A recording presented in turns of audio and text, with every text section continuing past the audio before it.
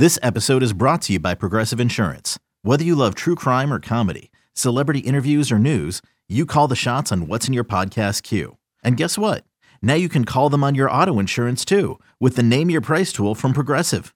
It works just the way it sounds. You tell Progressive how much you want to pay for car insurance, and they'll show you coverage options that fit your budget. Get your quote today at Progressive.com to join the over 28 million drivers who trust Progressive. Progressive Casualty Insurance Company and Affiliates. Price and coverage match limited by state law. The Rays Radio Network proudly presents This Week in Rays Baseball. The 2-2. Swing and a miss. Hey, struck out. Stanton goes down. That's 8 strikeouts for Shane McClanahan. Coming up, we'll recap the action from this past week, take a look around Major League Baseball, and sit down for in-depth interviews with the biggest names in the game. First pitch to him. Line back up the middle, but there is Franco. To the left of the bag, he turns and throws him out, and the Rays have won it in Atlanta. Here's your host, Neil Solondz. Welcome to our latest show as we wrap up the first full month of the 2023 season. On today's program, we'll speak with Pete Fairbanks about his record-setting run on the mound and his love for coffee. I'll chat with Denard Span of the Rays and Valley Sports Sun about the week gone by. We look ahead to Mental Health Awareness Month with the parents of the late Gene Ramirez, Tony and Carlos. Plus, we'll discuss the Rays catchers with the Major League coach who works with them, Tomas Francisco. We continue with This Week in Rays Baseball, and our featured guest this week is a guy who now holds the franchise record for consecutive scoreless innings. It's Pete Fairbanks. Always great to chat with you, Pete. It is always great, and I've also realized that I'm now probably the franchise leader in unintended sparkles on the back of a phone case due to somebody's one-year birthday outfit that she's going to be in today. So, yeah, it's a pleasure to be here.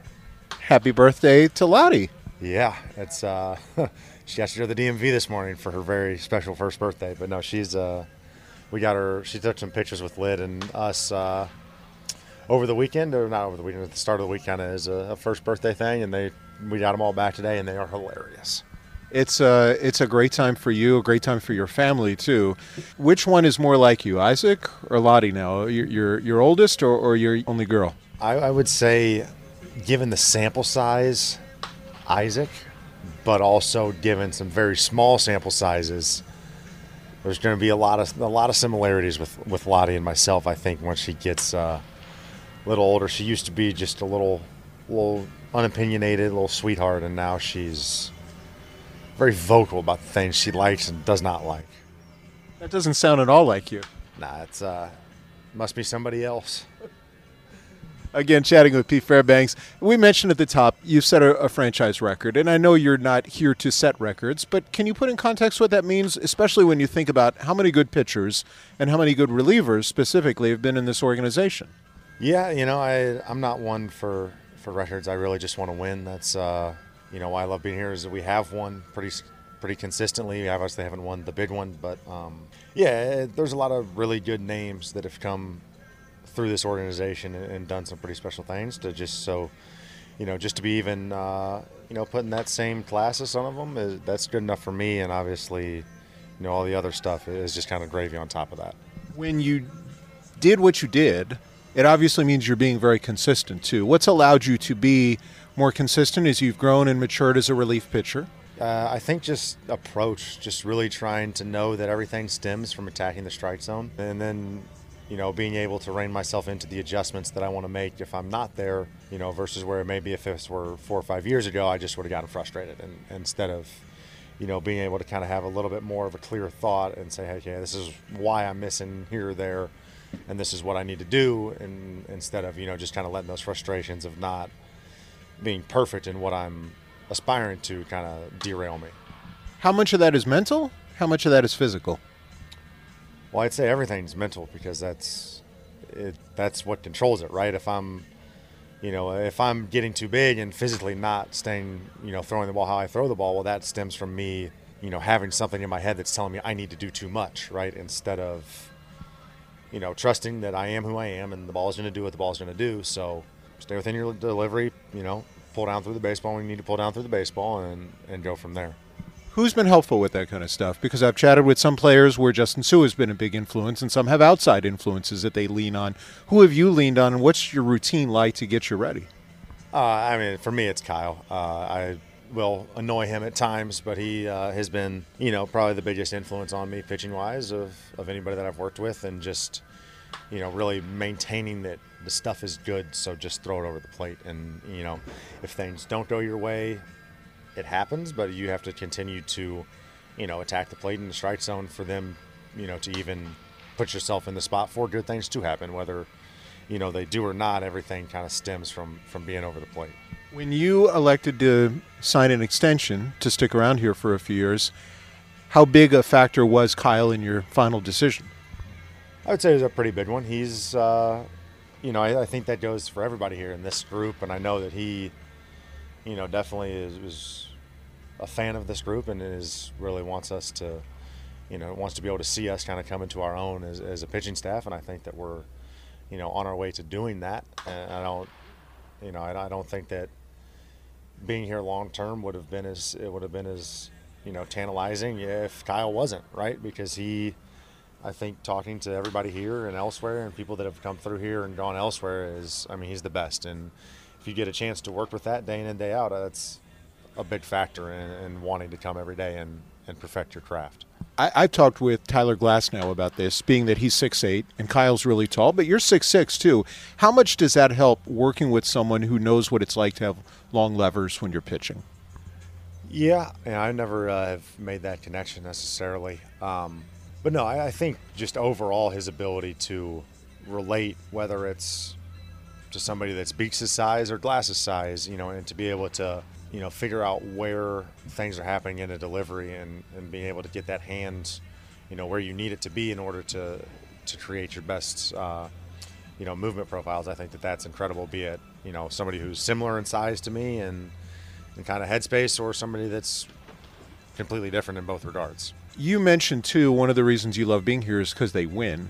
What makes this group special and have gotten off to the team start it has gotten off to? Yeah, I don't know if anybody would have pegged that as something to happen, to the extent that it's happened. I think that, with the arms that we have and everything rolling into the year, I felt that we were a very confident group. And we're obviously, the 13 of us are a pretty close-knit group as it is, and that definitely, I think, helps. But then to see the hitters and how they've all, kind of gelled together and kind of gelled, with the pitching staff as well. It's to use a bad video game analogy, it's like when you keep getting the plus chemistries if you're playing like 2K for being a good team player.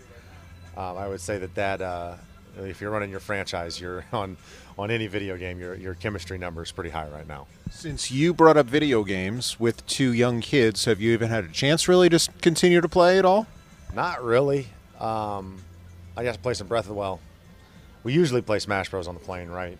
Me, Bilal, Flem. Well, I don't know if that's grammatically correct. My mother will probably be upset about it. But the three of us usually play Smash Bros, and Flem's Switch is all messed up, so we did not play on the last flight. And I did get to play through like an hour or so of Breath of the Wild, which was a welcome, change and pretty fun. I don't typically play kind of like the open world RPG like that, and Breath of the Wild is awesome. I need to finish it because the sequel is coming out. Very excited for that. And then I think it's sometime in July that the new Harry Potter game finally comes out. Finally comes out on Switch. So I will be. I'm excited to get to that and start living my dreams out as a kid who grew up reading Harry Potter books. You're a man of many interests, as we know. Coffee connoisseur too. Any new coffee places you found in St. Pete or on the road that you're really high on? St. Pete, I kind of hit my spots now. On the road, we went to one in Toronto. I think it was called Dark Horse, and that was excellent. I had flat white being my beverage of choice. It's an excellent ratio of espresso and milk. I think Dark Horse is the best I've been to so far. There was another one. I cannot think of the name off the top of my head. It was in D.C., and I do not know the name of it, which really is frustrating to blank on. But it was also very good. There was also great aesthetics. They had some really fun, like I don't know if it was like ceramic or plastic or not, but the cup perfectly cool. My flat white, a perfect temperature. All right, so perfect coffee you gave some of the characteristics. What needs to be there for it to be the really good cup of coffee? Oh, It depends. I like it to be a little more floral. That's my ideal flavor. I like it a little bit, more floral on that aftertaste you get if you're doing like a pour over or something. Espresso wise, I like it all really, as long as people aren't ripping Cafe Bustelo without making it into a cafecito and whipping that sugar in there. I still do like it a little more floral, but there's some times that you get a good nutty or kind of chocolate tone that pops through on an espresso. That's really tasty. The great thing about Pete Fairbanks is he's not shy to give his opinion, which I'm sure happens in the bullpen too. Tell me, I know Jason Adams is known for his dad jokes. What's the personality of the group? Is there anyone who surpasses him, funnier, more interesting this year with the combination of guys? I mean, I don't think anybody. J.A. is, in terms of just pure laughs, I mean, it's J.A. He's hilarious, and the fact that he cannot shut off the part of his brain that takes whatever's been said and makes a pun out of it. But I mean, on the other side of things, like Poe and I have just a constant need to trash talk each other, and so I very much enjoy that as well. It's a toss up. It depends on what you're into, but yeah, it's a funny group. It's always a funny group. It is. I love being down there. Obviously, I'm not down there as much this year because I kind of get the ability to, have a little bit of a more consistent prep routine, knowing, kind of what the innings that I'm going to throw are going to be. But yeah, I love being down there. It's a funny group. It's a fun group to be around. And as I've noted, and people will note, I don't think you get 8 closer people than the ones you stick down there by themselves every day. Have you liked or disliked the name either Rarebanks or Werebanks because they haven't been able to use you a lot because the team has been winning a lot of games in lopsided fashion? I think it's funny. I thought the Rarebanks one when it kind of escaped the locker room was pretty funny. There's some other funny ones that aren't necessarily friendly to people that those are gonna stay with ourselves. But yeah, the Rarebanks one, I thought it was pretty funny. Fair enough. A couple other things. One, I know you were doing time-lapse videos before of Legos. You still doing that? And is there one you're working on? With buying a house and everything, we have been rather busy on that end. So I have 3 that are going to get built when we get back from Chicago because Lyd and the family is going back to take care of selling our house there. So I will be doing those. I've been ripping a lot of Pokemon card packs recently. That's been... Actually, some of our friends that sit down the right field line gave me a pack. I pulled a pretty good Gyarados card out of it. That was exciting. So I've been doing that a lot. And then I got 3 sets. I have the Great Pyramid. I have a wildflower bouquet that I need to make because why not? I'm trying to convince Lyd that should be a house decoration instead of any real house plants. And then a free gift that came with the pyramid because we spent over $150 or whatever it is was a moving truck, which will be fitting and be fun to put in my new house. There you go. Yeah, and they do last longer than flowers for sure. Real ones. Yeah, I mean, I'd have never understood the flowers. Like, once you chop them off, they just die. Cool. As Lyd said a couple days ago, I think she'd rather have a house plant than flowers. And I'll definitely take that because at least you can keep the plant alive. You just stick them in water for 3 days, and next thing you know, they're drooping. Well said. And lastly, we know that you are a big connoisseur of binge watching. So what are you sharing, and what's kind of the clubhouse show that you guys are watching, or do you just do your own thing? I've been talking to Ray and Aaron about, there's a couple of our massage guy and trainers about Succession. They're on the last season. I have not. I'm on like episode 2 of the first season. So I need to binge that, and maybe I will now that I'm going to have all this free time and not know what to do with myself. So I'm going to be real bored. Obviously, Lasso's been coming out. As we talked about, the most recent episode I thought was great. I didn't know that I needed a 15-minute side quest of Roy Kent trying to learn how to ride a bike, but it was excellent. And the only thing that I've really legitimately binged recently was Shrinking, and that's Jason Segel, Harrison Ford on Apple TV Plus, and it is hysterical. For whoever listens to this, if you need a show and you're willing to spend the $7.99 if you don't already have it, Shrinking is 10 hours of pure laughs. Jason Segel is an incredible physical comedian, and giving grumpy Harrison Ford a comedic role is something that should be done more often. Well said. And so is this conversation. Hearing the opinions of Pete Fairbanks is probably one of the more enjoyable interviews I do during the year. Pete, it's always fun. It is. And it's, we did a podcast. We've talked a lot. And as we know, some people find me entertaining. and some people don't. Well, most of them do, and we're glad you could spend some time with us. That's Pete Fairbanks on This Week in Rays Baseball, and we'll come back with more in just a moment. You're listening to the Rays Baseball Network. It's blazing hot outside. You get in your car to turn on the AC to get cold air pumping, but it blows hot air out. This issue is commonly caused by low refrigerant due to leaks in the AC system. You want an easy, all-in-one solution that will restore the cold air in no time. AC Pro Recharge Kits make restoring cold air easy for even those with zero DIY experience in less than 10 minutes. Save time and money versus going to a shop by picking up an AC Pro Recharge Kit today. Be a pro with AC Pro. Well, we continue on This Week in Rays Baseball, and we appreciate the time with reliever Pete Fairbanks and joining us right now from the Rays front office and also from Bally Sports Sun, Denard Span. Denard, thanks for joining us. Thank you for having me. I'm glad to be joining with you, Neil. Tell me what it's been like balancing the two, and how have you enjoyed it so far? So far, it's been pretty seamless. It's been pretty good, man. I've enjoyed it. I just got done last week finishing my first 3 days on air, and very nerve-wracking, but, adrenaline rush, and but a lot of fun as well, too. Harder to do that or hit in the ninth inning? Ooh, I'm going to say harder to do this because I don't have as many reps. Now, once I get some reps, then that answer could change. Well, it probably is a little bit for me, I get it. Yeah. It's new. But yeah. It's probably a little easier the fact that this team has gotten off to the start they've gotten off to. What has impressed you the most, Denard, about the way this group is gotten off to this terrific start as a team? Man, it's I don't even know where to begin because this team has just been playing so good in all facets of the game. I mean, it's easy to start off with the offense because nobody thought that they would come out and play as good as they've been playing.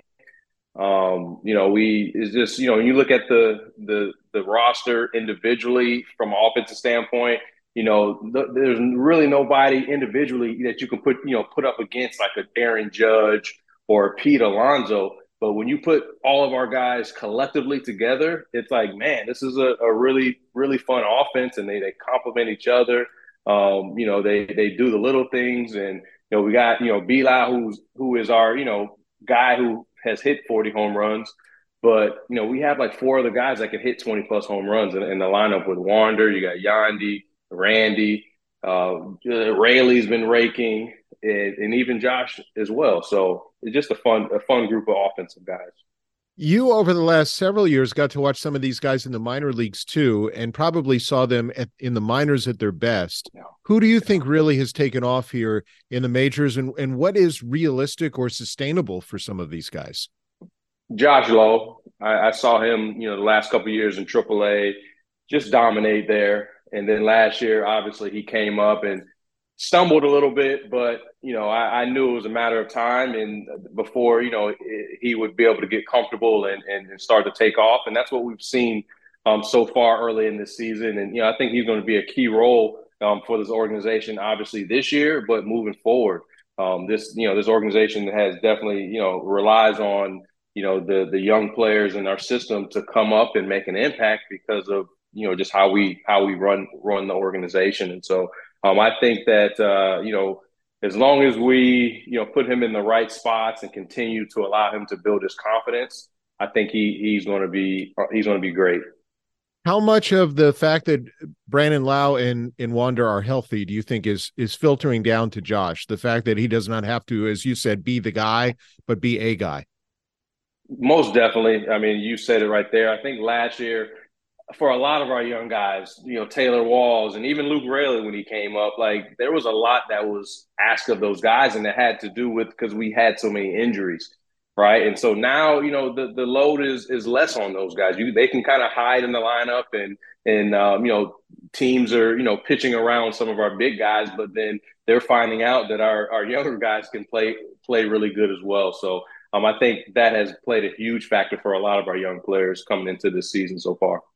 You've been, a young player, a key player, a veteran player.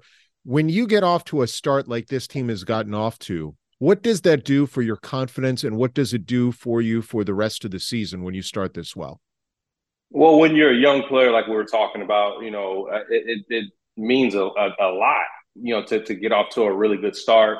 You're already, coming in with a lot of pressure, trying to prove yourself, trying to prove to your manager, trying to prove to the organization that they made the right decision.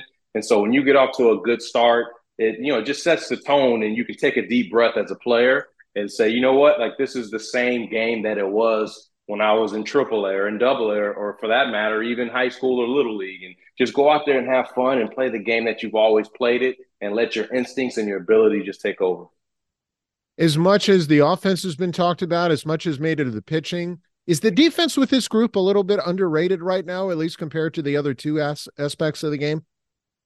I'm not sure if I would use underrated, but it's been overshadowed, I think, because of the offense has been so good. But you look around the infield and the outfield. Everybody is a plus defender. You got guys playing, different positions. You got Rayleigh playing first base. He's never done, but he's looked good to this point. Harold Ramirez could put him in at first. In the outfield, maybe not a plus defender. But Jose Siri, nice to have him back. He's the general out there in the outfield. And then, of course, you got Wander and Taylor Walls. I think those two guys are arguably the best defensive infielders in the game. Yeah, especially Walls. The thing that stands out to me, and this as an outfielder with anticipation, Denard, he seems to be able to read the pitch and be on the move almost before things happen. Yeah, his instincts are on another level. His first step is on another level. It's almost like, he is looking at, obviously he's in the infield. So I think I know he knows what pitch is coming. Well, maybe he doesn't anymore because now they got the pitch gone. So maybe, I don't know if he knows the pitch is coming or not, but he can see where the catcher's setting up, and you can tell, like, before the pitch is going, he's leaning. And as soon as that ball's hit, it seems as if he's already got a two-step beat on a ball that's put in play. Probably depends on who's wearing PitchCom that day and what position he's at. But you're right. Exactly. A lot of times he does read the game extremely well.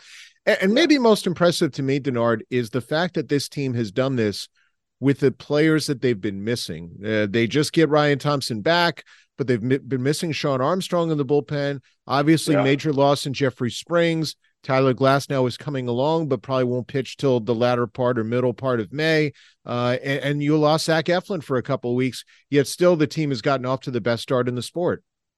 Yeah, I think that's just a testament to, once again, how the team is put together, the depth that we have as an organization. Honestly, it's like there's not one player that you can remove from the team and the team is going to fail, which I think is awesome, right? Because it's like, it's like a locomotive, right? Like, you miss a piece, but you can, we got pieces in the minor leagues that you can step up and keep the fort going and keep it moving. And, it's just fun to watch. Honestly, last year was fun to watch all the injuries we had, and we still were able to make a run. We were still able to, plug in some guys here and there and still was able to be successful. So I just think that this ball club is put together really well. This month of May that's coming up, though, is going to be quite the challenge, especially with Pittsburgh playing as well as it is. I mean, you look at a homestand coming up with Pittsburgh and New York. Then you've got Baltimore, the Yankees, and Mets. You come home, you've got the Brewers and the Dodgers too. Is it a nice little kind of test coming up in the month of May just to see where you stand with some of the better teams in the league? Most definitely. I mean, we've obviously been playing really good baseball. There's been a lot of people saying we haven't played anybody, but it's like, look, these guys are getting paid over there as well. That's one part of it, and another part of it is like, well, hey, we didn't make the schedule, so we've taken care of business up until this point. But like you said, coming up in May, you got some really good ball clubs that are on our schedule, and it definitely will be a good test to see where we are. But I from what I've seen, I like what I see, and I think we'll be fine. Even if we stumble a little bit in May, I still think we'll be fine.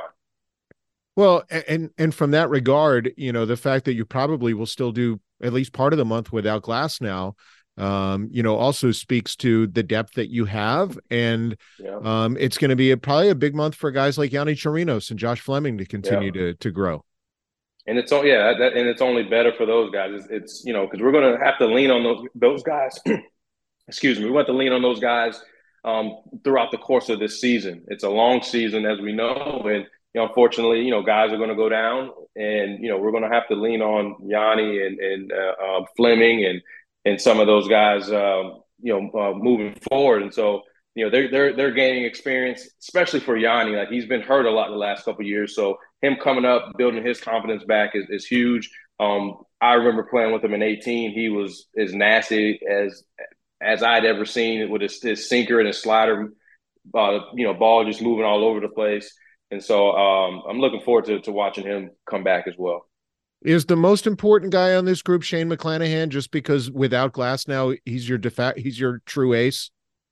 Yeah, I would say so, especially with the starting rotation. He's just electric. You saw what he did this past Thursday against the White Sox. We're coming off a 2-game skid against the Houston Astros. He comes in and gets us right back on track, and that's the epitome of an ace right there. A guy that can stop a losing streak, and with his stuff, it's electric. Just the way he goes about his business, the way he's matured as an individual on and off the field, it has been very impressive. And I would say, he's the most important piece to the staff. Denard, good stuff. Continue to enjoy the new opportunity, and your work in the front office too. We appreciate some time on This Week in Rays Baseball. No problem. Thank you for having me, Neil. Well, on this Sunday, we have the pleasure of joining us, Tony and Carlos Ramirez, as we are about to kick off Mental Health Awareness Month. And obviously, that's very important to the Ramirez family and to the Rays. I certainly appreciate both of you coming on with me today. Thank you, Neil. We do appreciate that. Of course, our family, our Rays family is always a priority for us. How are both of you doing, if you could tell me? I know this has probably been, it was amazing to me how strong you guys were in the wake of such adversity with the loss of your son to death by suicide. You've started a foundation, which I want to get into, but just how are you doing first? We're doing okay. We're taking it day by day. Some days are good, some days are harder, but it's been an year, for just like getting into our new life. Carlos, how about you? How have you been? I've been good, Neil. It's a new normal. Of course, we do have our good days. We do have our bad days. I try to stay busy with my college baseball team, of course, and the boys are doing good. But it seems like it helps us more if we're spreading the boys. We're doing a lot of. We go to different places and talk to the people and talk about suicide, mental health, and that helps us a lot. The players reach out, still the Rays, over our Rays players, they reach out to us every now and then, and we talk for a little bit, and that makes us feel way better. Especially this week that is was supposed to be Gene's birthday on Thursday, so it's being a little bit kind of up and down, right? But we're looking forward to meeting with the team on Tuesday, and hopefully we're going to be there from the 2nd through the 7th. So we're looking forward to it. Yes. Mm-hmm. What you guys have done has been so touching. In fact, I'm still wearing your wristband. The Suffering in Silence is Not Okay. I want our fans to know about the foundation that you guys started, the name of it, and how that's been going, because you guys are doing a lot of good work. So we started the foundation back in December of 2022. We started with our first fundraiser in Puerto Rico. We did a baseball camp, and we had a toy drive for the only hospital that has a mental health unit in Puerto Rico. We decided that one of the ways that we wanted to honor Gene's memory was to create a foundation so we could talk about suicide prevention and mental health. And in the process of helping other people, just, work in our healing as well. So we focus on mental health and suicide prevention, and we do it through education, and we do community service. So we do lots of projects to help the community. You mentioned Puerto Rico. I would assume you're doing some stuff back in your home state of Texas too? Absolutely. Tell me some of the things that you're doing there, and then what it will mean to come back here to Tropicana Field this coming week. So yes, we want to focus on the places that were very meaningful to Gene and to our family. So like I said, we started in Puerto Rico. And here in Texas, we worked with Under the Bridge Ministries, which is a ministry that focuses on helping homeless people. So we did a backpack drive for them.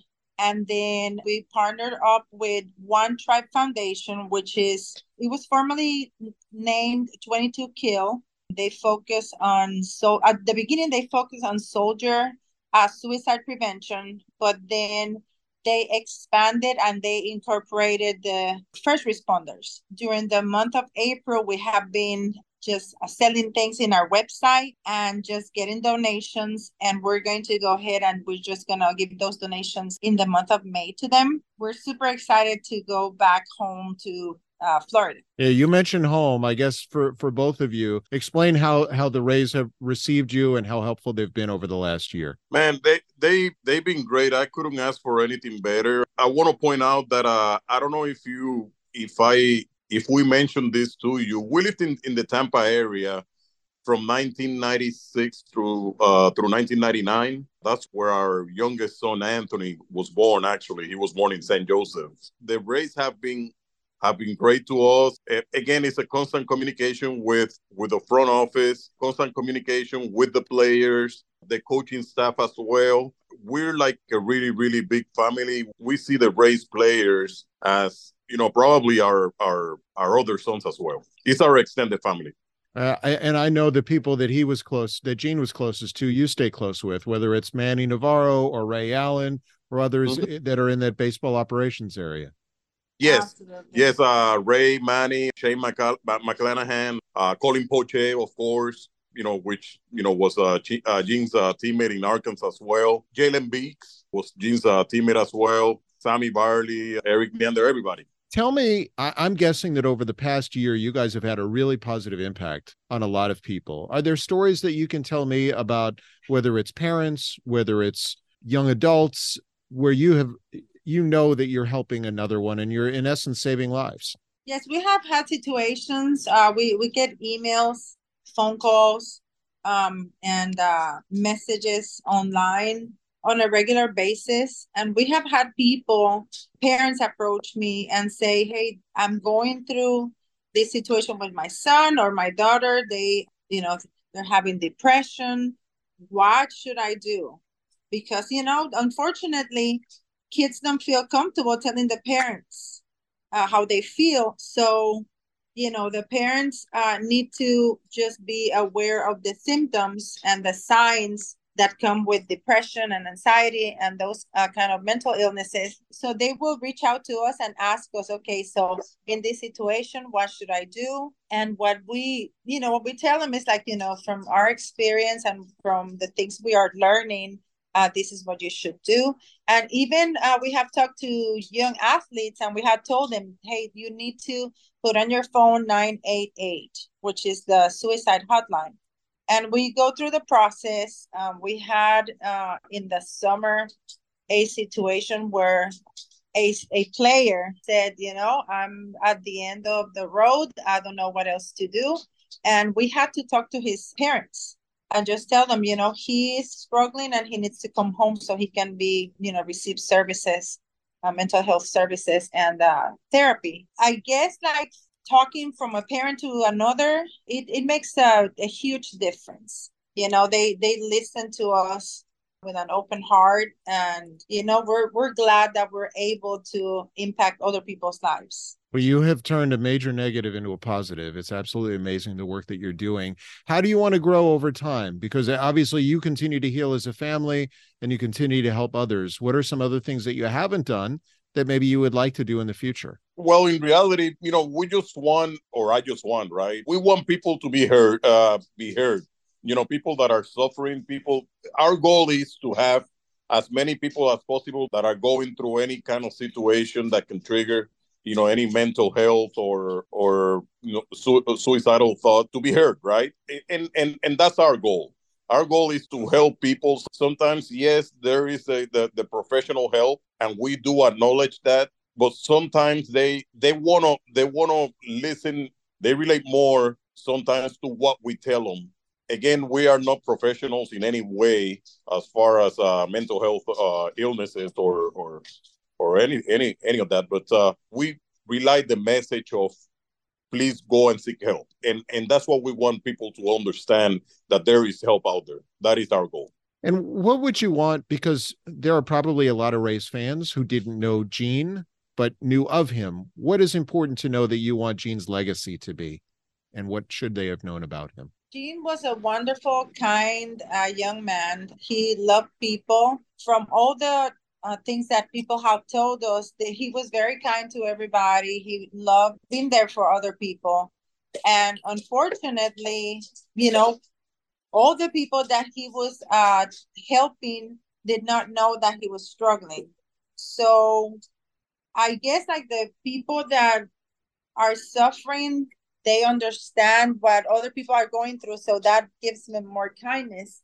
And we want people to remember him for the great guy that he was, for the kind humanitarian that he was. And we're not trying to portray him as a perfect person or anything like that, but we want people to know that can happen to a regular person. It can happen to your friend. It can happen to people in your family.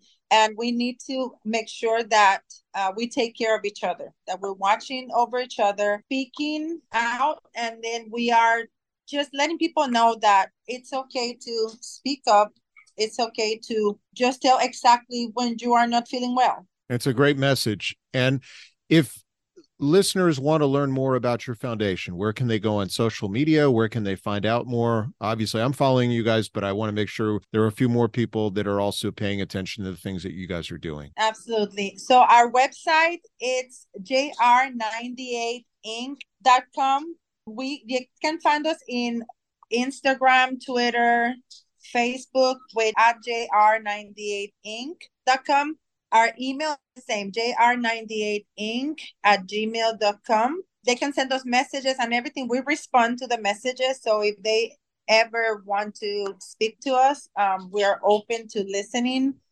Like Carlos says, we're not expert professionals in the mental health area. But as a parent, we have learned throughout this year some things that could be of help.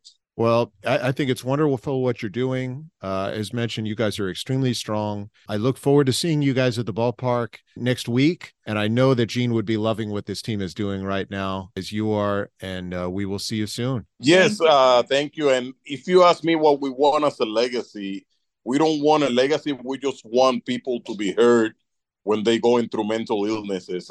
That's what we want. And that is the main thing. Again, it's out there. We see cases just about every day. People reach out to us just about every day as well, and we guide them through the right channels. Okay, well, you need to go and seek help. And, these are the resources, first aid. If we don't have the information, we'll get it for them if they need that, if they feel more comfortable doing that. I think it was a month ago, maybe a month and a half ago, we went to Regis University. And we talked to the baseball players there, and I think they had a game against Colorado Pueblo. And so we talked to both of the teams as well. I think we're going to go to them in May, at the end of May. We're going to go to the Northwood Collegiate League, Madison Mallards. Jim played with the Mallards, and Mallards called us, and they wanted us to talk to the players and possible the fans. Of course, that's a bigger crowd. We're talking about probably 10,000 people. So we are just blessed that we carrying the message as far as the parent standpoint. What can people do to help? What are the resources? And letting them know that they're loved. Well, we love you guys, and we're glad you could come on and share that message with our listeners. Thank you so much for your time. Neil. We look forward to giving you a hug. Same here. You take care. Thank you, Neil. I appreciate it, and go Rays. Always appreciate the opportunity to chat with Tony and Carlos Ramirez, and you can learn more about the foundation that they have created in honor of Gene at jr98inc.com. Coming up on This Week in Rays Baseball, we'll hear from Major League Coach Tomas Francisco about his work with the Rays catchers. We'll do that when we come back. You're listening to This Week in Rays Baseball on the Rays Baseball Network. Well, we continue on This Week in Rays Baseball, and joining us right now, Tomas Francisco, first year on the staff at the Major League level and also working with the catchers. Tomas, thanks very much for a few minutes. No, thank you for having me. What have the last few weeks been like for you, and what has it meant in your first year in the big leagues? Oh, it's been great. It's been great having the chance to be first in the big league staff with the team, and also having the start that we're having right now. It's been great. We'll get into the catchers who you spend a lot of time with, but you also had to organize spring training. Tell me what that was like and how challenging it was. Oh, it was a big challenge, especially going to Orlando, not knowing how the complex looked, what we're gonna have available for us, and it was a big challenge. And also when we come to the trap, how things gonna work out. Just having one field for close to 80 players, it was a big challenge. Having Huggy and Stengel just to work out and send some guys over there, that was helpful. Obviously, things have worked out. Are you pleased with the way things worked out from a preparation standpoint? Because the guys obviously went well into the season. Yes. Like, we were really pleased the way the guys handled just being in Orlando, coming to the trap, and also, like, you can see the results, how we start the season. How much of that, we were curious. It's rare for a team to be at their own home for Major League spring training games, and you guys spent a month here. And then the first month here of home games, the team has played really well. Do you think there's anything to that, or is it just the way it turned out? For sure, it helped out. It helped out. Just the guys getting used to the trap, to the roof, being in the environment that they're gonna be during the season. I think it was really helpful for them just to spend that month here. As mentioned, this is new to you, but not working with catchers. You've spent the last several years, but now you're working with the same guys every day. How has that been different, and what do you do differently since you're working with the same two guys? I would say that, to start, I have a little background with those two guys. I worked with them in winter ball, and just being familiar with them, they know me pretty well. So I know it's a little bit different, where in the past as a coordinator, you just come in town, spend a couple of weeks with the guys, 2 or 3 days, and just now being in the daily basis with them, it's just a matter of keep getting their routine day in and day out, and making sure that we do the things, but also not trying to do too much. Tell me, Christian Bethancourt and Francisco Mejia, what do each of them do well? What do you like about what each of them has done to begin the year? I think they both got different personalities, and we all know that.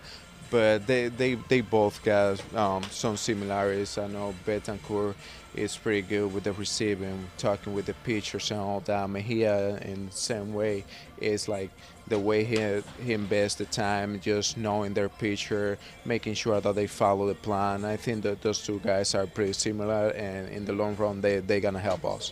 And it sounds like they know each other already, so how much does that help the way they push for each other to help the staff? Oh, yeah. I mean, starting, like, I would say last year when Bethancourt came over, they started building that relationship. I know they played together in the past down in the DR, but now being together, get more familiar with the pitching staff, I think that's huge. Knowing that the start that we're having right now, I think it have to do a lot with how comfortable those two guys are with the pitching staff, being with them close to a year and a half now. Tomas, and we're chatting with Tomas Francisco, who works with the Rays catchers. What do you do on a daily basis with the catchers? Do you work more with the catcher who's not playing in terms of drill work versus the one who is starting? How do you divide it up? I would say we do almost the same with both guys. So whoever is starting the game, usually we come like 45 minutes before the game, and we do the routine where we do a little bit of receiving, blocking, and some forward before they start warming up the pitcher. With the guy that is now starting, we're coming in early during BP or after BP, and we do some machine work. But most of the time, the guy is now starting, we do a little more. Also, we have always a talk where we sit down, talk about the night before, talk about the game that we're about to start, and that's how we get it going. Yeah. How much of your conversation or your work with them is about game planning, and how much of it is about the actual work behind the plate, the receiving aspect? I would say it's a 50-50, because they're going to receive every pitch, but before they receive that pitch, they got to call that pitch. So one is they got to be on the same page with the pitcher. They got to know their pitching staff, and also making sure that they follow the plan that Cal put together for them. The change, too, is the fact that now you're working with a clock. 15 seconds with nobody on base, 20 seconds with a runner on base. How different is that, and how much conversation is there, and how much getting used to it was it to get that pitch really decided early? I would say since spring training we've been practicing, just having, when we do work of the machine, we're trying to keep everything where they call a pitch, get in the setup, do the work, and throw the ball back. I think they're at the beginning of spring, the game was a little fast for them, but as soon as they start going, getting familiar with it, they are used to now, and we can see it. Tell me this: how different is it, the game that is now with the clock, and how pleased have you been with the way the catchers have handled it? I've been really pleased with them. I think they handle it pretty well. And like you say, it's a little bit different where before you got a little more time to process the information, to see what you got in your packet, check the card and see how you can pitch a guy. But now that process is limited. Like you say, you got 15 seconds, you got 20 seconds, and they got to process that information quick. I think that's a big thing when we go in between innings, making sure that they know who's coming, know what's the plan is going to be to attack those hitters, and they've been really good. The other challenge here is the fact that you've got a lot of different pitchers coming in. You've had the injuries to Springs and Glasnow and Armstrong. How well have you felt the catchers have gotten to know all the different types of pitchers on the staff and the way they've handled the group? They've been handling pretty well, and most of those guys are coming over in here. They were in spring training, so they're a little familiar with them. When they get the call, I make sure that we sit with them, talk a little bit about those guys, like what are the strengths, what are the weaknesses for those guys, and how they can help them in game. You mentioned Kyle with the game plan. How much do you and Jorge Moncada and Kyle work together when it comes to game planning for teams as you get to know this league? We all will work together in this and making sure that it's only one voice and one plan that we all gonna follow. We get together and we just make sure that the message is the same for the catcher and also for the pitchers. And you're not only doing the catching, but do you still handle the schedule for a day-by-day basis here at the Major League level? Yes. I've been doing the schedule since spring training, just like you mentioned, and also throughout the season. Just making sure that we do the things that we need to do before, and also to get ready for the game. And like I said early, not trying to do too much, just do what we need to do to get ready for the game. On the day we chat with you, the team actually not taking BP. How do you decide? Is it a group decision when the guys need a day and deciding when guys need a little less work, a little more work? Yeah, it's a group decision. I talk to Chad. Chad give me the feedback, and if we feel like the guys need a day to just get off their feet and just hit it a little bit in the cage, take some ground balls, like we make a decision as a group. And I think it's always good for them to get a little breather too, knowing that the next couple of days we're gonna play all 4 or 6 games at 6 o'clock. So it's good for them to get it later there too. As we chat with you, last week we had Brady Williams on the show, and one of the things I asked him about what this has all meant to his family. You know, first year in the big leagues, all the work you put in. How much are they enjoying this? Oh, they love it. As you know, it was a long journey for me, 16 years in the minors. And my parents, my brother, and my wife, they came over from DR. They spent the first couple of weeks in here, especially on opening day, and it was great. Like, they all break in tears that day on the opening day. During the Anton, I did the same thing, and we just enjoying the journey right now. When did it hit you? When did that moment touch you? I would say the first moment, as soon as Anton started going, I'm like, yes, we did it. Like, we did it. And you've been obviously watching a lot of good teams here coming in town, and also as a coordinator, a lot of minor league teams. What makes this group special right now? What has stood out to you? I would say the way they get along each other. Like, there's a lot of conversation in between them, how they treat as a teammates, and that's what we got in here. Just a good group of good teammates that they put for each other, and that's what it makes it good. Well, hopefully that good run continues, and also the good work by the catchers. Tomas, we certainly appreciate a few minutes on This Week in Rays Baseball. Thank you so much, Neil, for the opportunity. And that's Tomas Francisco. We appreciate his time, and our guests on the show today, Pete Fairbanks, Denard Span, as well as Tony and Carlos Ramirez. If you ever have something you want to hear on the show, tweet me at Neil Solondz. Thanks to Chris Mathis and all of our coordinators back at our studios, led by Chris Miller, Becca Carney, Parker Welsh, and Alex Fuse. I'm Neil Solondz. The pregame show's next on the Rays Baseball Network. Thank you for listening to This Week in Rays Baseball. Breaking ball lifted in the air, way up there, into right field and deep. Judge is going back towards the corner, at the wall, gone! And the Rays jump in front 4-1. If you missed any of the show, catch it at RaysBaseball.com/radio.